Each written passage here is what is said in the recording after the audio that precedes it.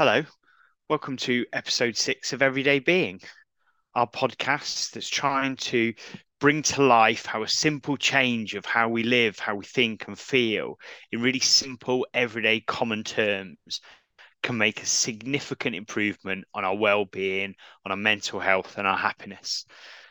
I'm Gareth and I'm once again joined by Steve. Hello, mate. How are you? Hi, Gareth. Yeah, I'm good. Yeah, just getting over my cold, so hopefully I won't be spluttering quite so much as I was in the last episode. So yeah, looking forward to today. How's things with you? Yeah, good, mate. Yeah, good. Yeah, I think we've sort of between the two episodes, we'll have got Steve on the way out into the cold and Steve on way on Yeah, out of the cold. yeah, So I think we've caught it at the right peaks of of the illness. So I'm glad you're feeling better. Yeah, everything good for me. Everything really fine. Um, so plan for today's episode is we've got a listener question that we're going to end with this week. And the reason that we've done it that way round is we think that it's really connected to our topic today. And what we want to do is go through the topic, really understand it, really explore it in the way that hopefully you're getting used to as you listen to more and more of our podcast series. So we'll once again introduce the topic, talk about a couple of sort of key components of it.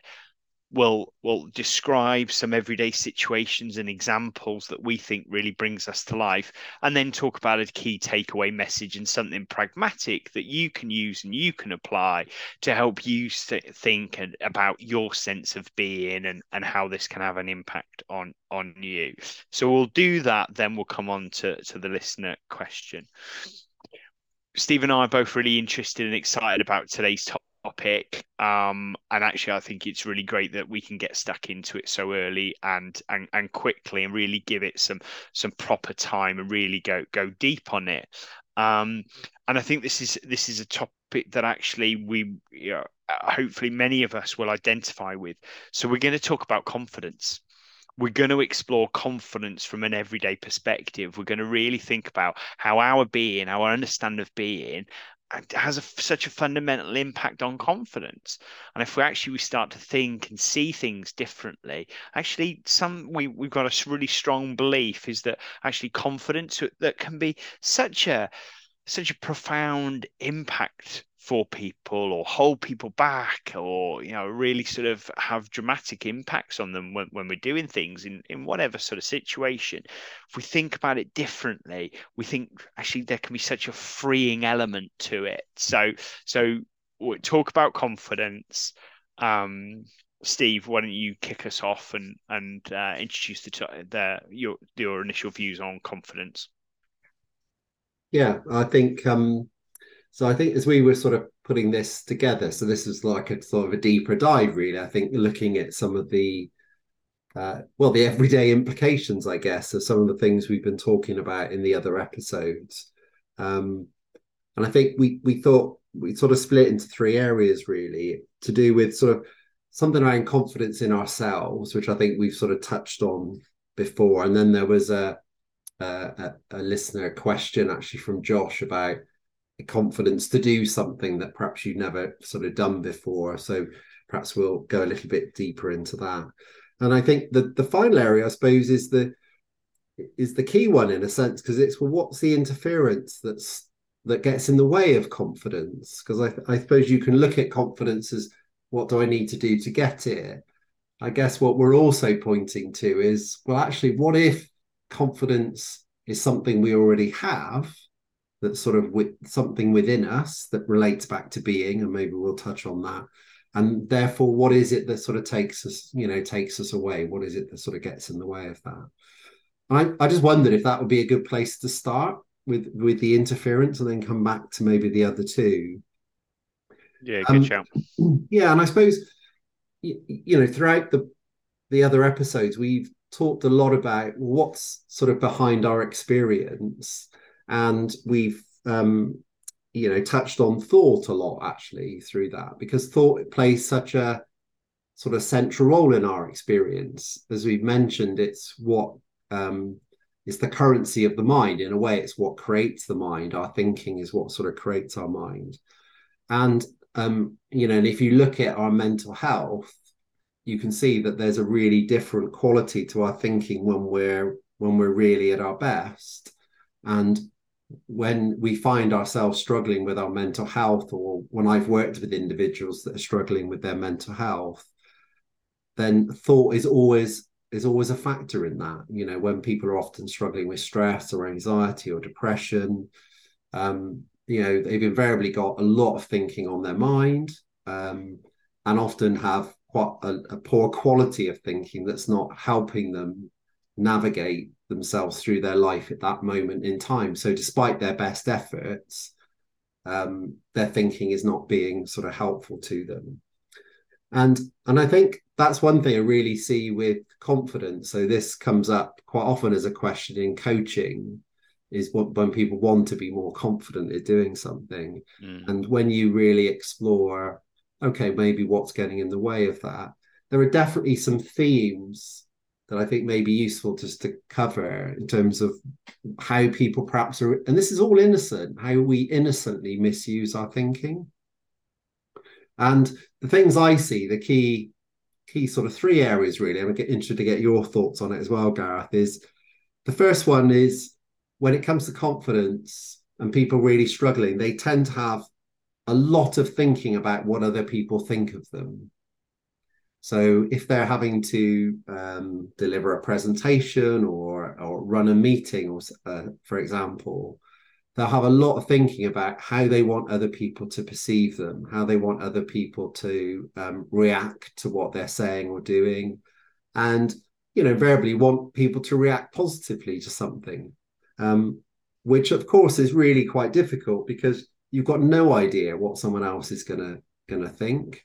Quite often, if you're saying, let's be honest, quite often if you're saying something really important, the chances are that not everyone is going to like it. Sometimes if you're trying to get affect a change, or you're introducing something that perhaps people have not been introduced to before, then people might not like it, or might not take to it straight away. So often trying to control what other people think is a real recipe to really affect your confidence, because the reality is you've got no control over what someone else thinks of you or how they're going to respond to what you're saying or doing. So I think that's one key area. I think a couple of other ones would be sort of self-judgments.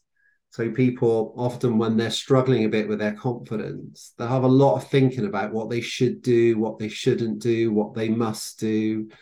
And so they apply this quite sort of rigorous standard about the way that they should be showing up to a particular sort of situation.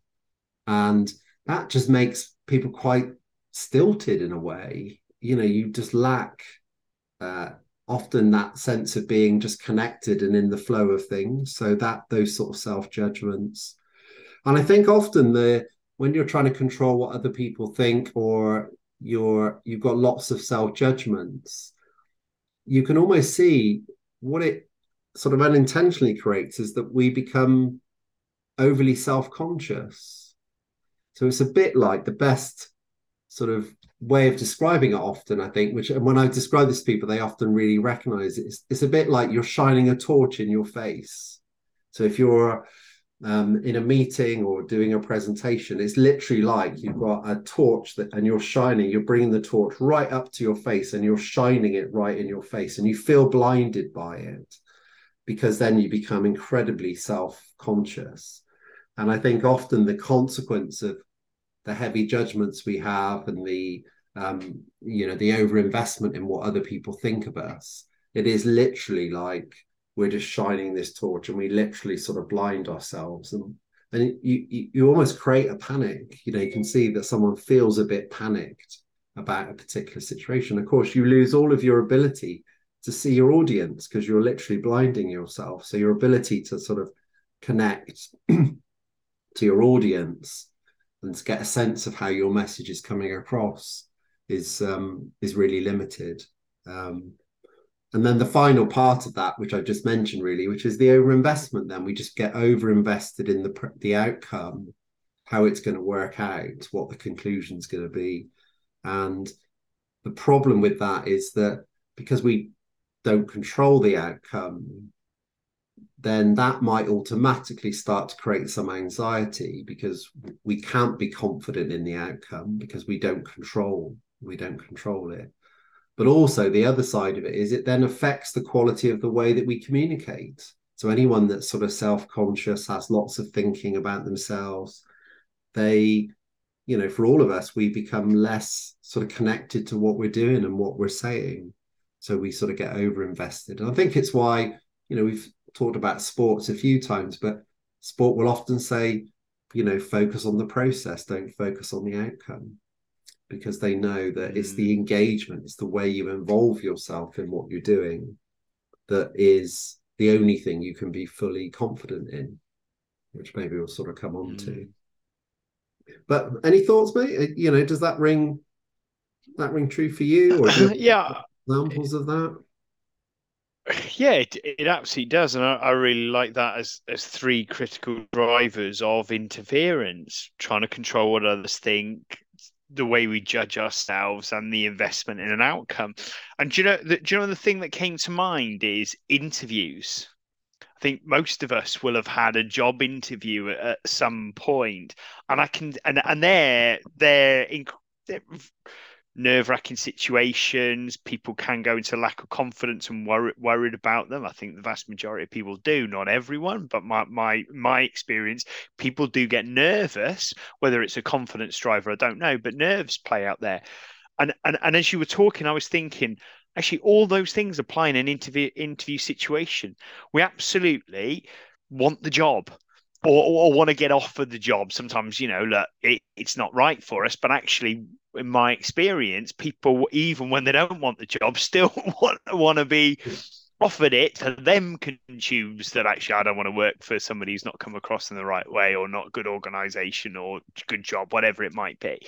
But actually, that investment in that outcome of I want that offer of a job or I want to work there, that is at play. We absolutely want to impress the people interviewing us, and therefore we're trying to do things where we're trying to control what the people are doing. And I was speaking to somebody recently, and they were talking about, oh well, I'll try some copying of the way the other person behaves in order to sort of build relationships, because that's I've read that somewhere, that's an interesting thing to do.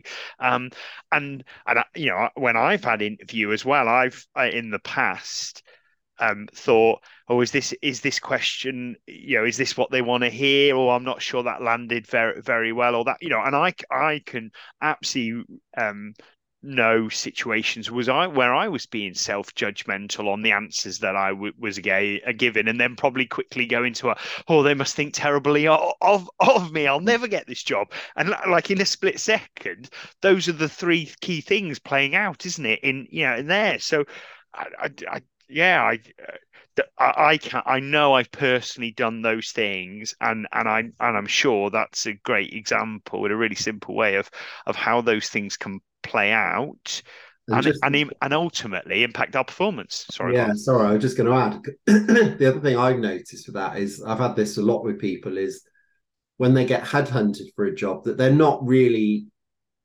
even sure that they want to go for it because I think they're really happy at what they're currently doing, and they go along anyway just to see. It never does any harm to see. And they go along seriously. It's not like they just sort of treat it indifferently, but they always, the jobs they get offered, you could almost guarantee. I've had so many coaching clients where that then becomes their dilemma because they go, well, I just rocked up, we had a really good conversation, and you can feel like because they just turned up, they were really not Yes. thinking about it. They were just bringing themselves to it, genuinely engaging. Of course, they come across really well, and that's the job they get offered. And honestly, I've had it happen to so many people. But the problem is you can't fake it. If you either you have to sort of see why that happens and how it happens, and be able to be in that mindset of letting go of the outcome. And then when you do, you show up as your best version of yourself. And of course Mm, that has impact for people. mm. So it's really true. Yeah. And I think for me, whilst we're talking about confidence today, and we're looking in this first instance about interference and how confidence can play out, actually, those things to some extent will impact in other ways that isn't about confident as well. It's just around that I don't know, a sense of presence, being in the moment, and how it can impact performance. Even we might think, well, no, I'm confident. This isn't a confidence issue, but there is a real strong attachment to what happens at the end. There is lots of critical judgments going on. Even in confident situations, you can say, "Well, I'm higher confidence, but that was crap," or whatever that might be. So what I like about that summary of three things is, yes, it's absolutely about our topic of confidence, but actually those three things can apply in a whole range of other situations as well. Yeah, I think that's right. I think the I keep mentioning mental health, obviously, because it's not a lot of the work I am involved in, but also because I suppose it just seems to be sort of ever present in the moment. Which organization is sort of not thinking about it or looking at it. And it's just really interesting, working with lots of different people over the years with lots of different challenges that they might be facing with their mental health or with stress or with burnout. And you will just always see these at play, when someone's struggling around, lots of thinking about what other people think, or lots of sort of self-judgment, people being really Mm, harsh on themselves about what they should and shouldn't be doing, and their expectations and their assumptions, that they're making about what good performance looks like or what's reasonable. um, how that makes them incredibly sort of self-conscious, and mm, people that just work themselves incredibly hard to just keep achieving outcomes, so that over investment in outcomes. And yet, despite that, and despite high levels of achievement, obviously, um, not feeling then the happiness that they thought that would bring. mm, So achieving a promotion or achieving a certain income, or delivering on a project that's maybe taken a long time, and yet feeling the sort of that the satisfaction of that was a very momentary thing rather than anything that had any long-term traction to it. mm. I mean, I even had it with someone I spoke to recently, where they'd had a, I can't remember if I mentioned this, like had a big promotion, and and when I asked them how long that sense of satisfaction lasted, it was literally, yeah, that evening. That was a good example of that, where then all the thinking kicked back in, and that's what then led to the feeling of being self-conscious again, feeling sort of lack of confidence in the self, and so on. So it's Mm. amazing how just a small change, or an innocent misuse of our thinking that just accumulates. And those three things, if they sort of build and build and build, what it can do to someone's sort of state of mind, and their Yeah. feeling themselves.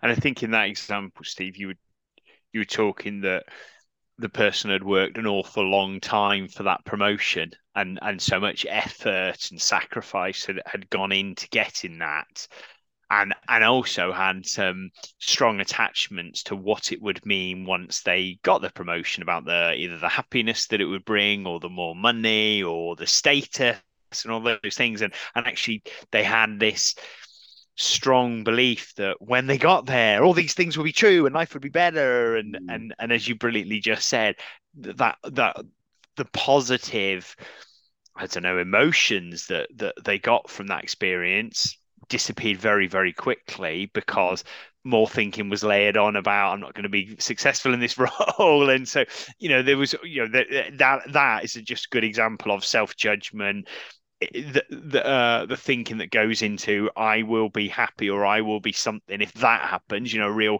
outside in set of thinking as well. Yeah. And also just that sadness, isn't it? That and look, that person's not alone. There's many of us that do that. This, isn't it? The where we put so much emphasis on a certain outcome and so much hard work that goes into it that you just end up not enjoying the benefits of all that hard work and what that should achieve, because thinking goes on top of that so quickly. Yeah. Yeah. Yeah. That's right. Yeah. I think that, that is one of the fundamental myths that I think is still to be busted in a way, is that that's that somehow something outside of ourselves will bring something to our inner state, whether that's Yeah. happiness, confidence, fulfillment, satisfaction. You, you, it's so tempting for that to look like that's going to be true. If I just paid off my mortgage, or if I've just got that much money in the bank, or if I just get to that point in my career, then I'll be free, or whatever. You can replace it with all sorts of things, and you just realize that, you know if that was true, there would be lots of evidence for the fact that that would be true. And yet, we certainly know in the West that despite probably people being, generally in a much better position, sort of, financially, in terms of all the things they have in life, um, you know, that we're in a better position than we've been, probably, go back to the sort of previous generations. And yet, has it made that difference? Are people any happier? Is mental health today better than it was then? You'd say, well, no, if No. anything, it's much worse. Now, you can say there's other factors that perhaps we're more aware of it than we were before, which is true. The pace of life is different, with sort of technology and so on. So there's other factors, but I think we're still slightly caught in that myth that somehow something outside of us, if we can just find what that answer is, what's the thing, rather than, no, you've got to look within for the answer. And I think, all the lot of the spiritual traditions do all sort of say that. We've mentioned people like Sydney Banks, or you look at Eckhart Tolle, or someone like Byron Katie. They're all saying the same thing. They might describe, and they might have a slightly different approach or way of articulating their insight or understanding, but fundamentally they are saying the same thing, that ultimately those states of happiness, fulfillment, and so on are internal states. And it's much more about, if we connect to that, if we connect to our being, then that's what enables us to then achieve the things that we want to achieve in life. It doesn't mean that we stop having ambition. It probably makes us more effective, but we're not holding on to those things thinking that's going to be the answer to our internal state. It's almost it's sort of the other way around, really. I was listening to an interview, we mentioned sport, but the England cricket team is a really good example at the moment, because they've just won their series in Pakistan, which 3-0, and the number of teams that have ever won there is just, is incredibly small, because it's such a tough place to sort of go, and it's such a tough place to go and be successful. But it's very interesting. Brendan McCullum, the coach, and Ben Stokes, the captain. You can sort of see. I saw an interview of Ben Stokes where he got out in one of the other games, got out for a duck, and one of the other players said it was almost like you didn't care. And he said it was like, which he said was sort of partly true. He said, but of course I never want to get out. But this Mm. player was saying, but it didn't seem to affect you. And he said, that's what we're trying to engender. We know that we want to win test matches. So this isn't about, well, the result doesn't matter. They're saying, no, we want to win games, and we want to win every game that we're in. And the one of the bowlers was saying, Brendan McCullum, in one of the matches, they were thinking, we're losing a few wickets very early on in his tenure. Should when do we start to bat for a draw, sort of thing? And he said he came in at lunchtime and said, we go for a win, and that's it until the last ball. So he said, even the 11th man, he said, if you're in and it's 70 runs, then I want you to hit the ball to the boundary. Mm. And this bowler said that then was like, okay, they're serious. They're serious about this. And Mm. so the what they're saying is, you can't think about the outcome. You're there to win games, but you have to then be in the moment, and you have to be expressing yourself, because it's only through expressing yourself with no fear that you can possibly reach your potential. You can sort of show what your potential is and what that might deliver us in terms of the sort of performance. So I think it's often interesting, because I think sometimes when you say to people don't care, it looks like then it's like, well, all bets are off. It's all quite a laissez-faire approach. And I think it's not. It's really saying, no, this from this perspective, everyday being is, no, if you're treating life seriously, life is something that you have to engage with. It's an ongoing creation. And what this is saying is, if you can sort of understand that it is that ongoing creation, it's about who you're being in moment to moment, then that's great. That means you're fully involved, you're fully engaged with life, and therefore you're much more likely to achieve the things that you want to achieve. If you're coming from a happy, fulfilled place, then you're going to take more risks. You're going to be more comfortable outside your comfort zone. You're going to be more inquisitive about your life and what you want. You're going to be more thoughtful in your relationships. You're going to be more engaged as a colleague, as a friend. It's a fuller engagement with life, but it's really helping you to bring your whole self to that, and and sort of, in a way, sort of push yourself, um, and see where it can take So you. so uh, so coming back to confidence then. So from a being perspective then, so we've talked about interference, so we understand some of the things that we, so, and then you were brilliantly saying, it's about where we're coming from, it's who we're being. So I mean, I guess move us on to okay, so what does that confidence being look like, or what's the connection between confidence and being, or how do we have confidence in ourselves coming from being? Yeah, and I guess, I mean, a few times we've used young children, because I think it's just such a good example that, young children before the age of about 2.5, 3, it's really interesting how they don't have any problems with confidence, because at that moment they're completely in their being. So they're completely just present to their experience.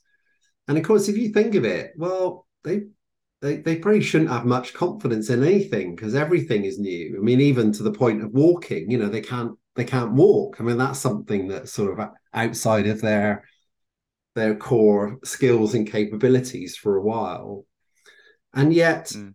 that what is it that they do?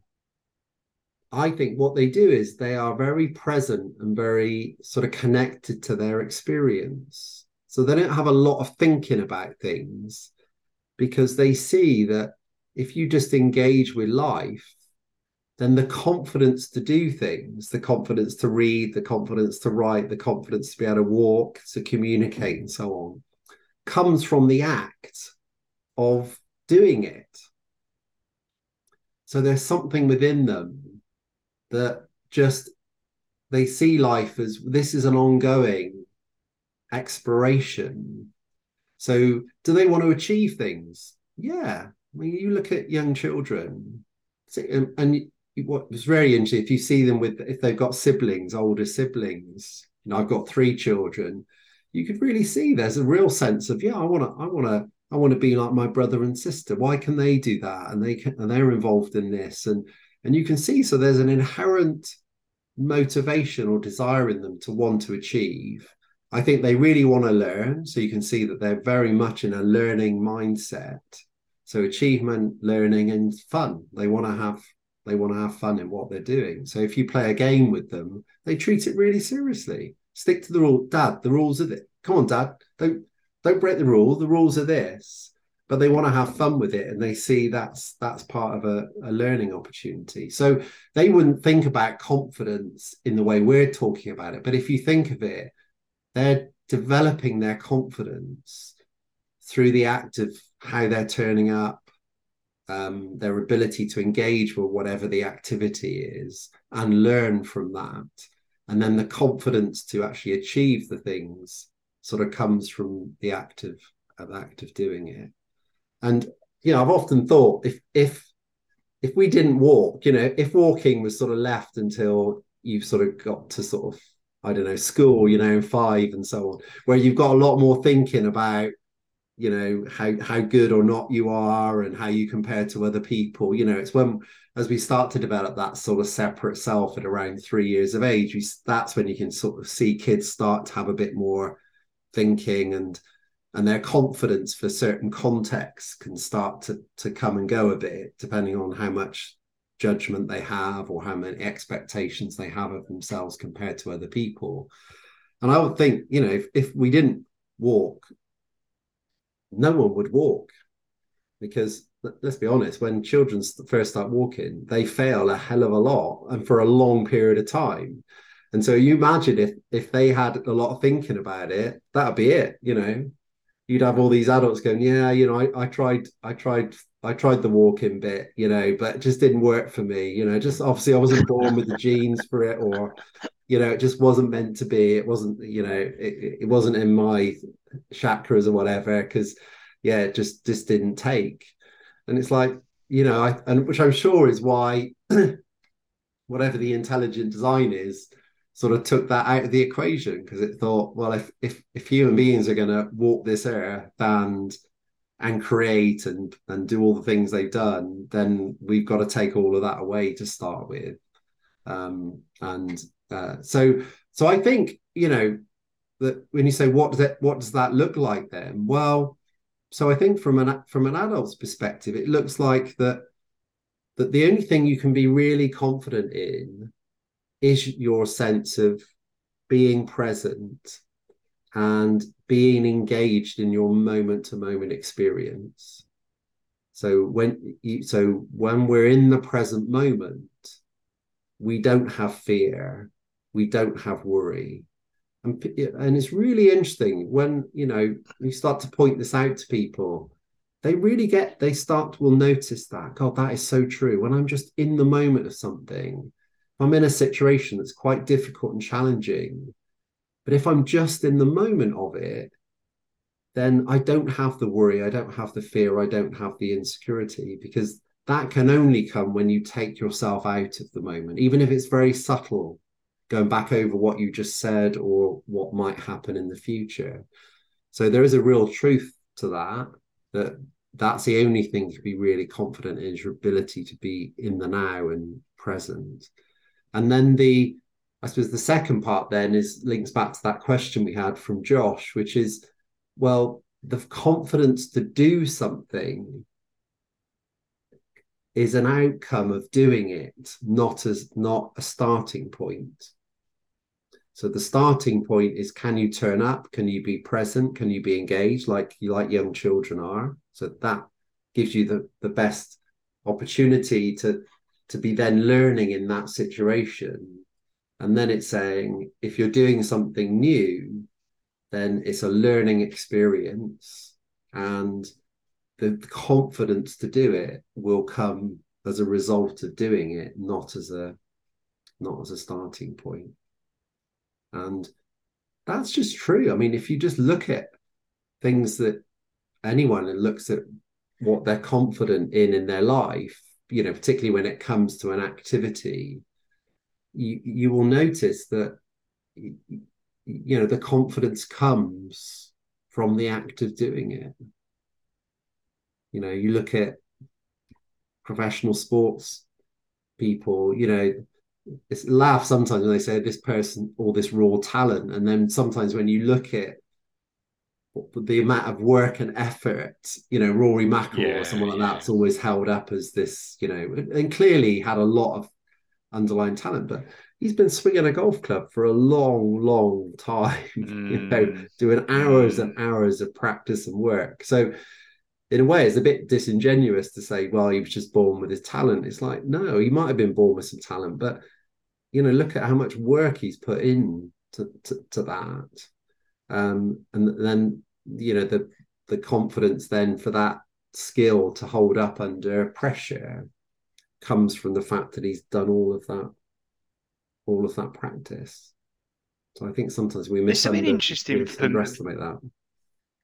there's something interesting for me about, and I'm not sure I've got this straight in my head, but there's something for me when I hear you describe it in the first instance. I almost think that sort of some some of the things we're talking about almost eradicate confidence in the actually it shouldn't be a thing. Shouldn't's a funny word with it, but it almost is actually if we're totally present in the moment and we are connected, we will present our best for it. And as you rightly said, then the more you do it, the more likely it is to happen to an outcome that you want, whatever that might be at the sort of stage of your evolution of doing whatever it is. But in many ways, at no point should confidence play into that, because actually it's maybe it's neither helpful. We know how negative it can be, and equally, I know that yes, there is some. Certainly when you think about nerves and nervous energy, actually production of adrenaline actually can aid performance there. But the heart of it, you could say actually confidence is an irrelevance. Yeah, But then also what you're also saying is no, confidence has a huge role to play, and it comes from repetition, it comes from application, it comes from understanding how much you can do, what your potential thing is as well. So I've almost got this interesting sort of tension at play that make it irrelevant. No, it's important, and I don't know. I probably haven't settled on on what I feel strongest about. yeah. I mean, I think that's a really good point. Actually, I mean, I'm not quite thought of it in that way, but what comes to mind, I suppose, is that I th- I think if you almost take it out of the equation, because I was always struck. I don't know if you ever watch those sort of special forces thing they do on the telly sometimes, like Who Dares Okay, yeah, Wins and so yeah, on. yeah, yeah. And I've read a couple of the books from a couple of the ex-soldiers that sort of act as the staff for that, just to see their own life experiences. And what really struck me with the two of the guys I sort of have read was that if you think, oh, they don't have fear and they don't have insecurity and so on, and that's what makes you a really good special forces soldier. It's like, no, absolutely missed the point. That's not. And if you Mm, watch the shows, anyone that tries to present that, they will just they'll meet it head on, because they're just saying that's just not realistic. That is just not, and it's not yeah, true. It's not true, and they're not trying to say they never feel fear or they never feel insecurity. It's what they're really saying is, can you still function despite that? yeah. are there ways that you can still do all the things you want to do despite your state? And I think, in a way, Gareth, what that's in effect everything we're talking about really is that I think there's sometimes this myth, a bit like the outside in myth of, oh, at some point, I'll be beyond my insecurities, because I'll have achieved enough to show myself that I've been successful, or because I've got this much money, or whatever it might be. And Mm, it's really saying, no, that's not true. Are there times when I might worry about something or feel a bit insecure or be a bit fearful? It's like, yeah, absolutely. But do I know the source of it? Yeah, absolutely. I think, for me, when that comes up, I know, because of the inside out understanding, I know that's something to do with my thoughts. I know it's something to do with my state of mind, the way that I'm perceiving this situation. Do I always see what that is? No. A lot of the time you don't. But the fact that I know the source of it means that I don't then misuse my thinking or overthink it or even try and deny it in a sense. But can I recognize, oh, I've got a bit of thinking about this, I got a bit of insecurity about this. And it's like, can I be aware of that?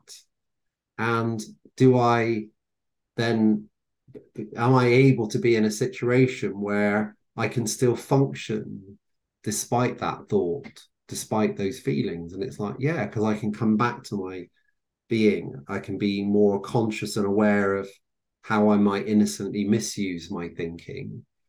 Or I can also resist the temptation to try and think positively if that's not mm, what I'm feeling. yeah. And I think that for me is what we're talking about. It's how do you navigate this as opposed to feeling like you control it and you can be on top of it and you can keep changing your thoughts and changing your feelings and sort of so on. It's this is looking stepping back from that and saying, if you understand the nature of it, then I think what you're saying is probably right. Then it's like, well, confidence just doesn't become a key focus for me, and it doesn't for me Mm. particularly. I'm much more I'm much more tuned into my being, and I suppose looking at what are some of the things that might take me away from that in the way that I might get caught up in thinking that's less helpful. That's the key bit to see, really.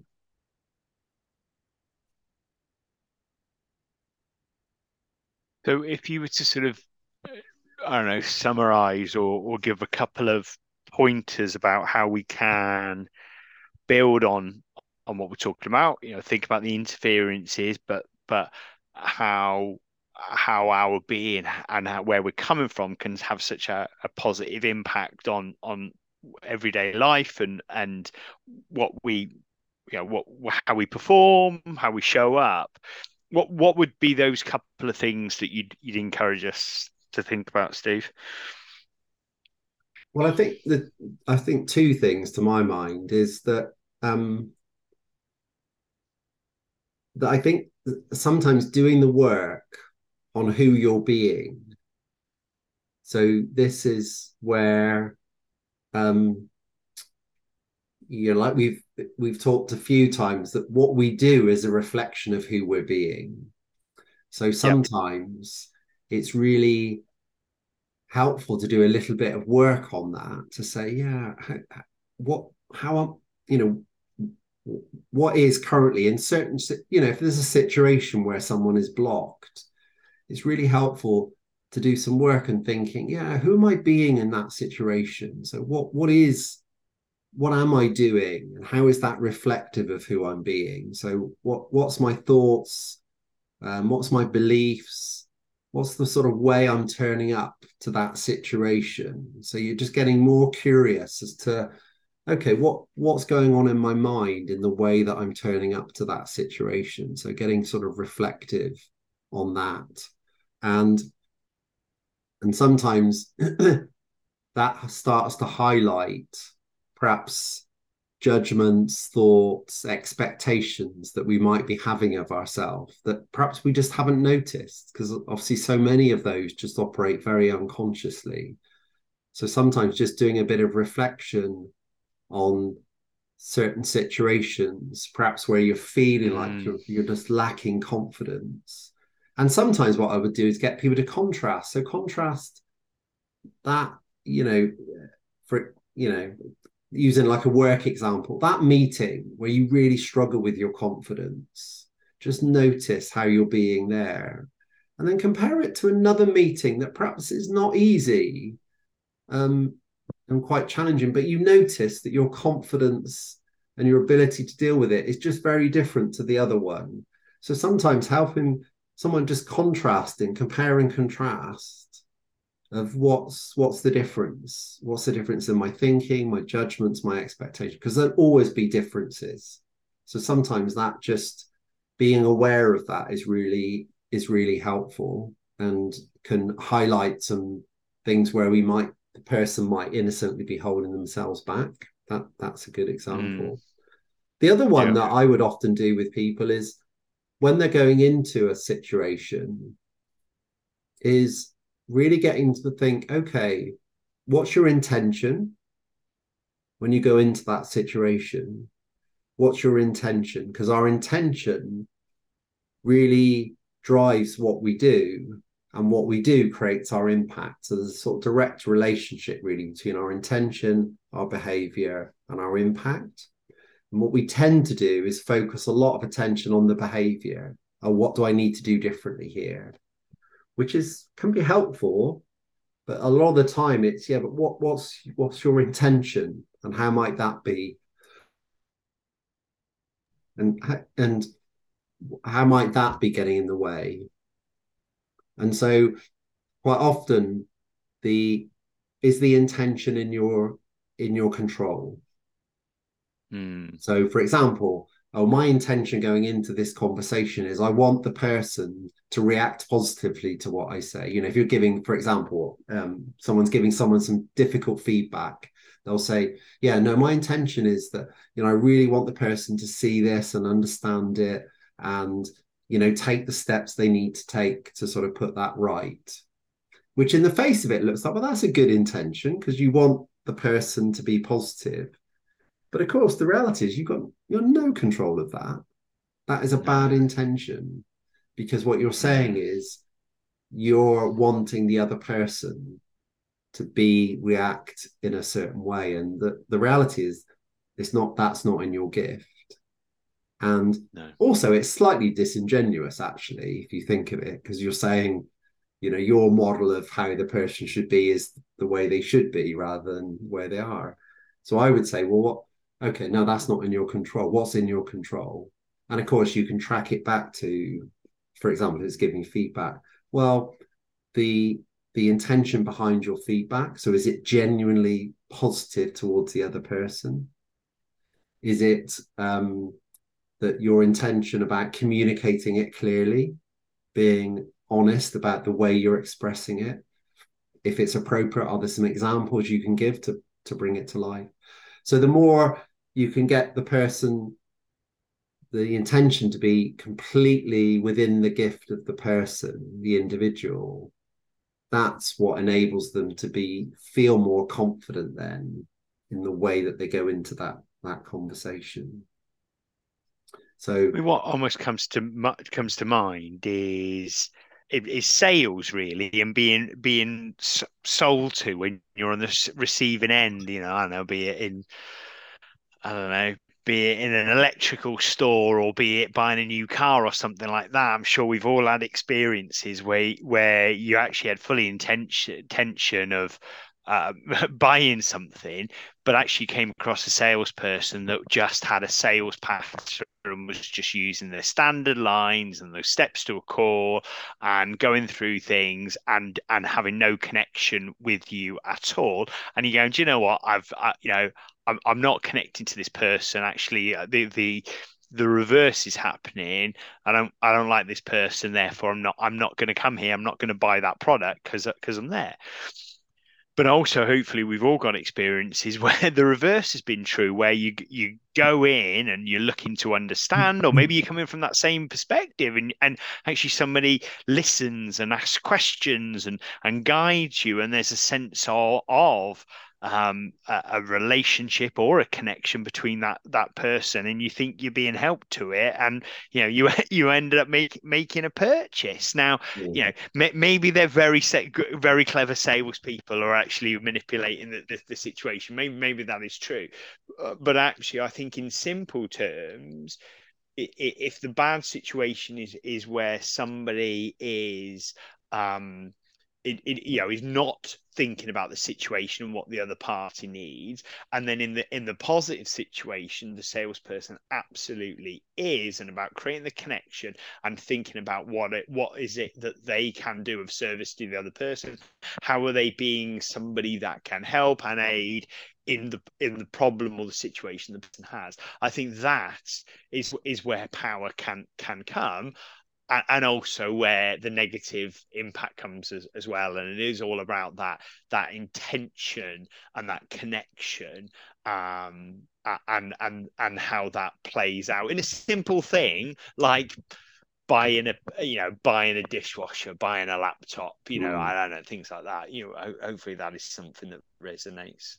I think, and just to build on that, I mean, I do a lot of work with lawyers who are making that transition to sort of just managing matters, as they call it, to actually developing a practice, building a practice. And it's really interesting because the biggest stumbling block I see to that is when they link their motivation to the outcome. And up to that point, you can do that as a lawyer because you deliver things, and as a result of delivering it, you get a happy client. And so the producer part of the role, doing legal work, you can get constant reward for that motivationally, because you're achieving things. When you're first starting to build a practice and develop business, you cannot link your motivation to that, because the reality is, to start with, you're not very good at it, for one, and um, you're nurturing long-term relationships that don't necessarily pay off in the short term. And that is a big, one of the partners I run a sort of session with, we he's a very successful, and he's really good because we get people say, what are you selling, and he gets them to think about what they're selling and so on, and the punchline is, the only thing you're selling is an experience. That's it. You're selling an experience for the client. And it blows their mind, because it's like they never really thought of it like that. And I years ago, I used to do work with a big retailer, and they they went to see an Apple store. This is quite a few years ago now, so it might not be still true. But the one thing that really struck them is they were very heavily measured on sales, like daily measured on sales. And apparently the branch manager in Apple store doesn't have a P&L, so has no profit and loss account, because the only thing they're measured on is the customer experience. So that's why, I don't know if you've ever experienced that, but when you go to an Apple store, you don't feel like they're selling to you, because they're not. They're not bothered. They're not bothered if you buy from them there and then, or whether you go home and buy it online. They literally have nothing. They have nothing on it, because that's not their job. That's not what they're being measured on. And so it's all about how they show up with you. And I think, in a way, everything we've been talking about in a way, Gareth, is about that. It's saying, look, the only thing you control is your being, how you show up. And it's really saying, well, if you show up and you're thinking about who you want to be in whatever the context is that you're in, and you're creating an experience for yourself, and you're creating an experience for other people that reflects who you are, then the chance are, whatever success is going to come to you will come from that. A bit like the Yeah. Ben Stokes thing with the cricket. It's like, however good a cricketer you're going to be, it's going to be when you feel that you're just free and you've got no fear and you can go out and express yourself. then the more likely the closer the gap is going to be between your potential and your performance. And that's the key.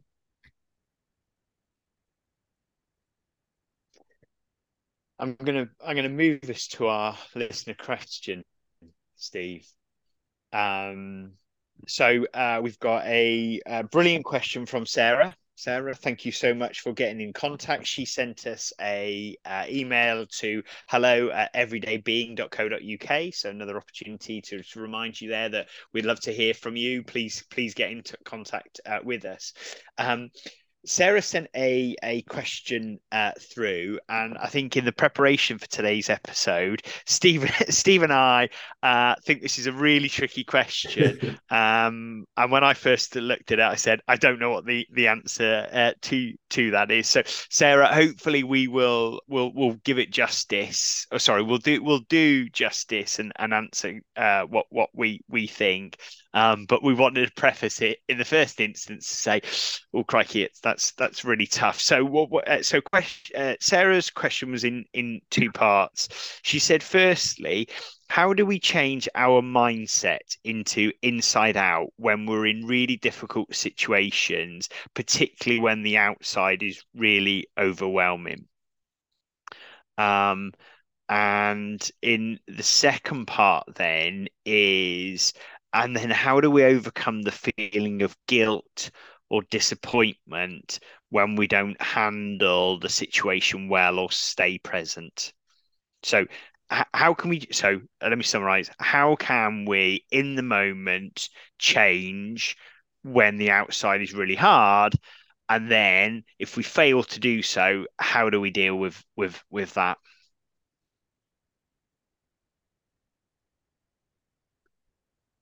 Yeah, and I think, like we were saying earlier, off air, as it were, it is a challenging question. So, with I guess my perspective, Sarah, I think, and thanks for the question because I think this is such a good everyday example. You know, who hasn't Yeah. had that type of challenge and situation?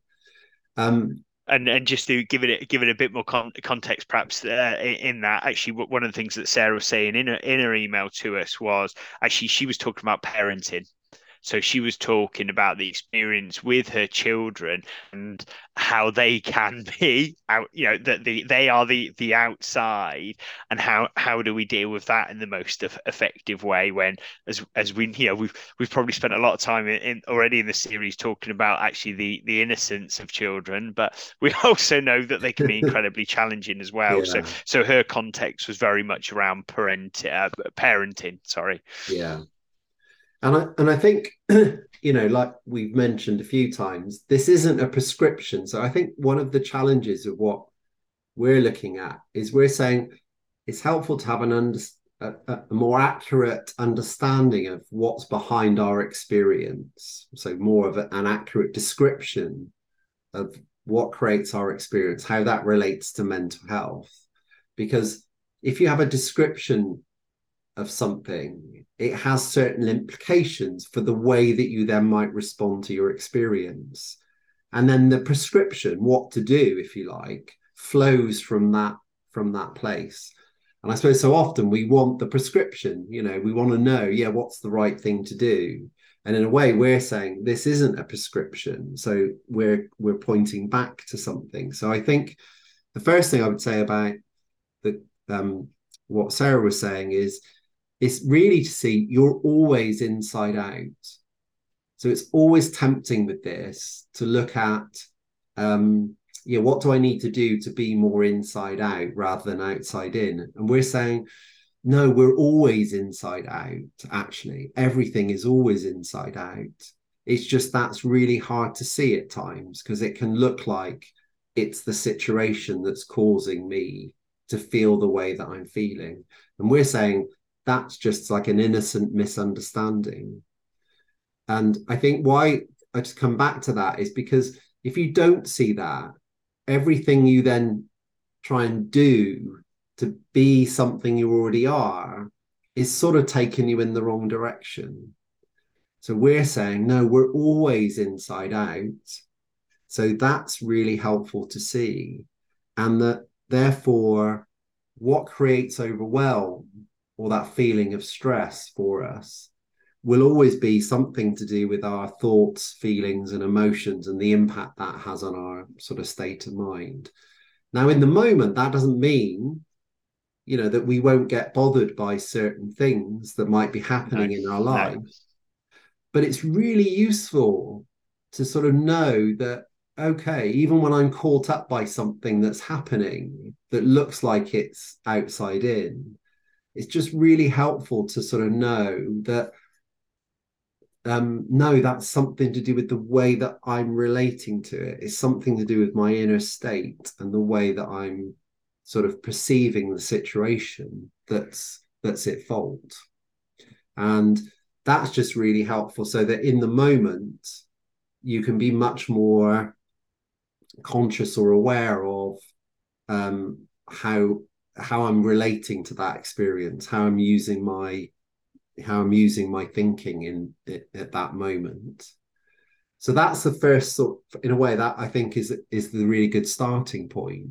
I think the other thing that then Sarah's sort of alluding to in a way is that, and we've mentioned this, I think in passing, we've mentioned this idea of the book of law, which comes from an author. We probably need to reference him actually. Maybe I'll do that in the show notes. But when I came across this, I thought it was such a lovely description, because what he was just saying was that when we're born, we're given a name, we're given a language, we're given a code of ethics to sort of come into, whether that might be a particular religion or whatever.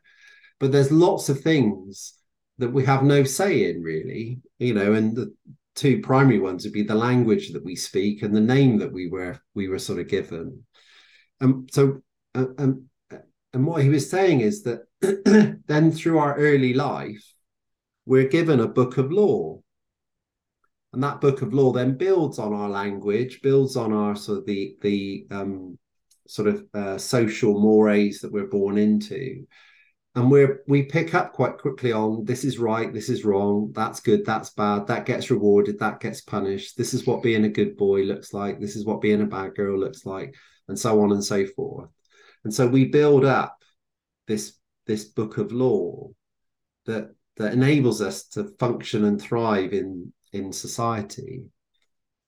And of course, as we get adults, that book of law is quite big in terms of the expectations, the judgments, the thoughts we have about ourselves, the thoughts we have about life, the thoughts we have about how we should be, what being effective looks like, and so on. And the problem is, if we don't make that book of law just operates very unconsciously for everyone. So in work, you see it with people that think they should please everyone, people that think they should get everything perfectly, people that think they should be strong and should be able to cope with anything. So there's all sorts of ways that that book of law sort of manifests itself in the way that we live our life. And what he was describing then is that there's part of us that then judges ourselves against the book of law. And there's another part of us that then becomes the victim of that. And the problem is, this is all internal inside ourselves.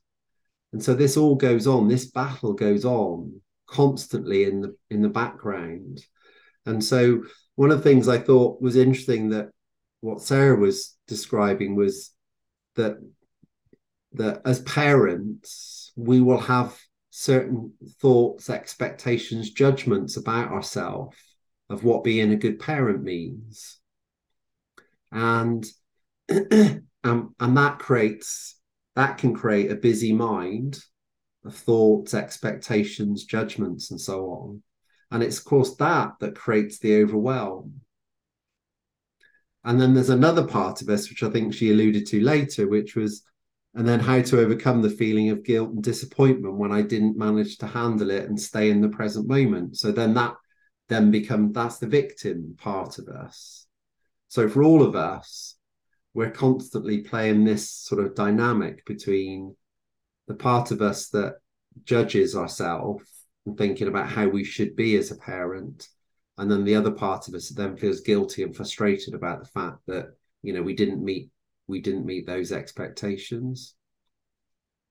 In my experience, I mean, my kids are all older now, but my experience as we learnt more about parenting and also what I saw in other people is that the best place to be is no expectations, Yeah, which yeah. sounds really odd that people often really rile at that when you go, you should have no expectations as a parent. It's like, well, yeah, but surely you should be doing this and you should be doing that. Da, da, da, da. And it's like, no, but if you're clear about who you're being, so it doesn't mean that you can't have some thinking about what's the experience that I'm looking to create in the way that I show up. There's nothing to do with the kids. There's nothing to do with my other half. So if I think about myself with my wife, in a way, who I want to be as a husband is for me, not for her. And we've been married, well, we're coming up to 32 years actually on Thursday. We've been married. And it's really Oh, interesting. congratulations. Yeah, thanks. We've talked about this a lot, but one of the things that over the years that I think has been a really positive for us is our expectations of us of each other are less and less and less. And therefore, the way we turn up with each other is better because we're more present. And I think as a parent, it's a similar thing. If you don't expect yourself to be a particular way and you don't expect your kids to be a certain way, you're then free to turn up. And I certainly know who I want to be, what the experience I want to create as a parent for in the way I am. I don't always get that right, mind. But then it means I can be much more responsive in the moment to whatever seems appropriate in certain contexts. And I think the other value of that is that one of the things that as a parent I think is really important is that so as a parent you've got your responsibilities to the children, but you've also got your responsibility to yourself as an individual. And I think Yeah. sometimes if we don't recognize that part of us that's about ourselves sort of gets pushed into the shadow a little bit. It's the part of us we almost deny because we want to give ourselves fully to the children. But there's always a consequence to that because we're rejecting part of ourself, actually, the part of ourself that has its own wants and needs and things. Plus, of course, as a parent, if you're co-parenting, so you've got a husband or a wife or a partner, then part of your role as a parent is how do you role model what a healthy relationship looks like? Because partly what you're doing for your children is saying this is what healthy parenting looks like. And a lot of that is that as a couple, if you're living as a couple, that you're demonstrating what what that looks like, because then that enables them to have a role model of what that looks like for later on in their life as well. So I think often as a parent, yeah, thinking about the family unit, thinking about the couple, and thinking about you individually, those roles are equally important actually. And I think sometimes it's very easy for parents just to pour everything into the children and lose those other two, lose themselves or lose themselves Mm. as a couple. And then there's a consequence to that. And it sort of doesn't do the kids any good, actually. Because partly for the children, it's helping them find their own place in the world and their own independence. And if they're not sort of, encouraged and pushed to do that, then sometimes those boundaries can get very, very sort of confused. Um, and that just doesn't do them any, I don't think it does them any good in the long term, actually.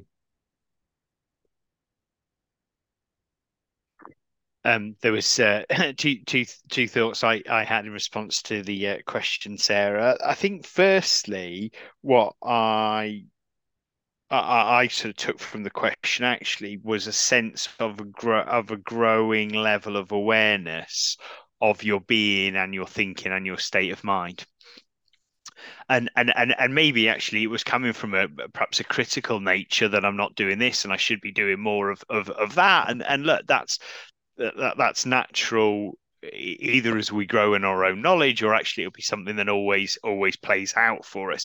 But what I think struck me was this sense that there is just this growing awareness, and therefore I took a lot of positives from the question, is that you're seeing things, and whilst you're wrangling with it and I should be more of this and less of this and how do I do this, actually that what there was that sense of greater understanding. And I think, what why are we doing this? What we're trying we set up this series in order to build an awareness, and for people to think about, okay, how does it apply to me? How can it help me in my life as well? So I did take, I could see some sense of that as well. So I sort of took a positive, from that.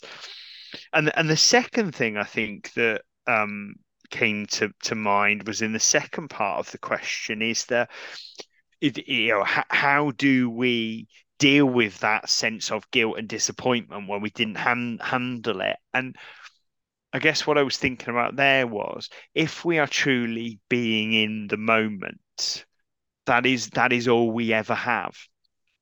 We absolutely can't do anything about the past. The future is completely unwritten, and we've got no idea what that will look like, and to some extent it's not in our control at all. So past, nothing we can do with; future, nothing we can do with. And even me saying this now, those things have completely gone into the past.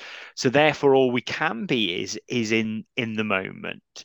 So, and I know this is easier said than done, but when we have those feelings of regret or disappointment or guilt, whatever they are, that whatever it was in the past. There's nothing we can do about it now. So just let see those emotions for what they are, understand where they're coming from, understand that we're creating it and they're coming from our own experience. And easy to say, hard to do, but let those things go, because there's nothing we can do about them. All we can do is return to being in the moment. But as I said, I know that's something that I find challenging at times. But and it's not something that I can never do quickly. But actually, when I can, I do see that it has have a powerful impact, and Mm. then can influence the way I show up with things in the future. So I guess I'm just saying, let it go. Mm. Yeah. We've covered a lot, Steve. We've gone really deep on a topic, as we said we would. Um, we hope, as ever, there is something in there. We hope there's lots, but we hope there is something in there that has resonated with you, that you can take away, you can think about, and in a really practical way that can help you day in, day out with your own experience, your own happiness, and your own thinking. Please continue to join us. We move on to episode 7, and as a little taster, we're going to be thinking more about well-being next time round. So, Steve, any final thoughts as we finish our episode on confidence? No, other than what we've covered, really, which I suppose is just get maybe interested. Are there areas where you can just notice that perhaps overthinking things or unrealistic expectations or judgments, um, and just being more aware of those situations, I think would be the thing I would point to.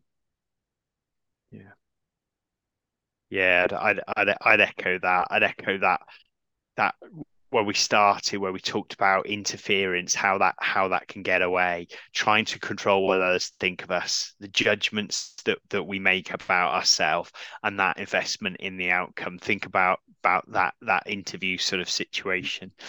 So thank you once again. It has been a pleasure to have you in our company, and we really look forward to spending more time with you in the future. Take care. Thanks, everyone. Bye.